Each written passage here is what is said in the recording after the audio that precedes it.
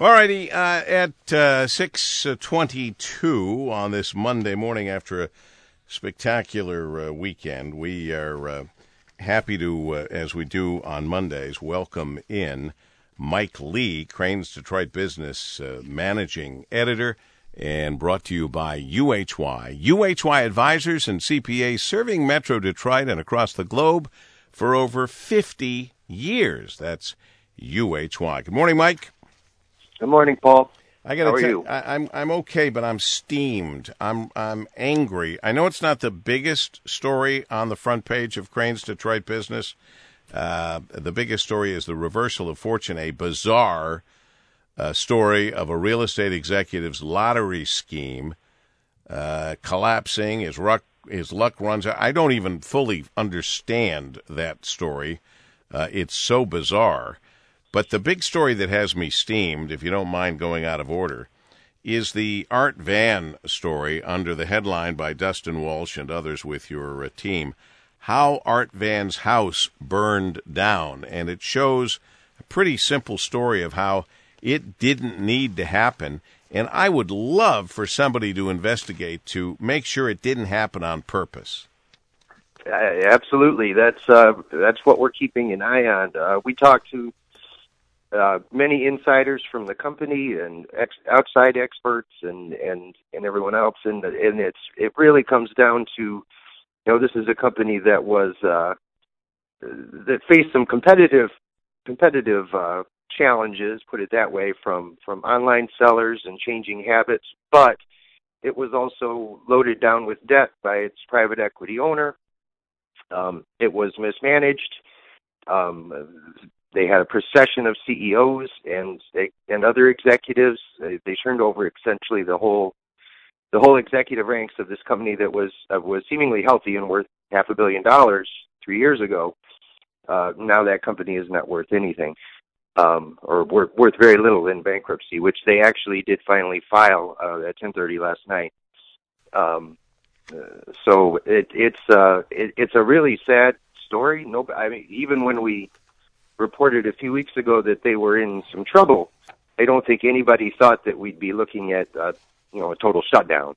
It was very, very surprising and shocking. They had to shut down the stores over the weekend because they were overwhelmed with customers, some of them looking for a deal, but some of them looking for answers on what happens to their deposits. Are they going to get their furniture? They basically had to shut down to, quote, regroup. Until this afternoon, they're going to reopen.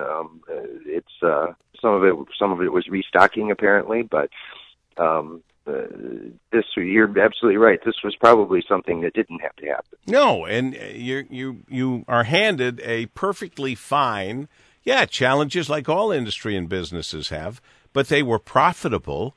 And if these guys really wanted it to continue, they wouldn't have gotten rid of 22 executives.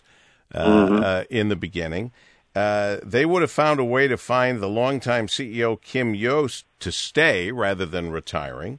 And for goodness sakes, they wouldn't have replaced Yost with this Ronald Boyer, a former Barnes & Noble CEO, executive at Toys R Us, Brookstone, Kmart, and Sears. Are you listening to the lineup?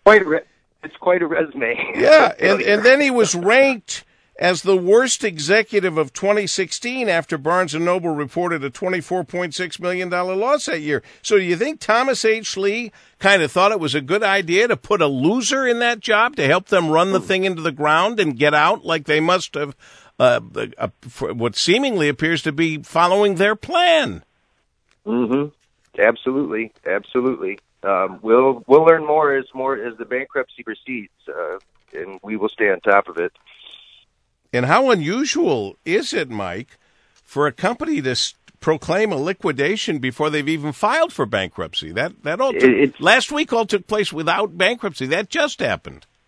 It's extremely unusual. It destroys the value of the company name before it even gets the bankruptcy even gets a chance to start playing out. And you can't tell me that some of those properties weren't successful or profitable. That it doesn't make sense unless this was the plan from the beginning, and they have hurt 3,100 employees and really hundreds or thousands of other people whose jobs were tied in with Art Van and the suppliers and the customers, the people who spent money with these guys. Well, I didn't mean for us to spend the entire time on Art Van, except it's an enormous story, and it's hard to tell. Well, I suggest that people pick up the Cranes Detroit Business or go to cranesdetroit.com. This is the March 9th issue. There's a lot of very good and important stuff in there. You did another nice job, Mike. Thanks very much.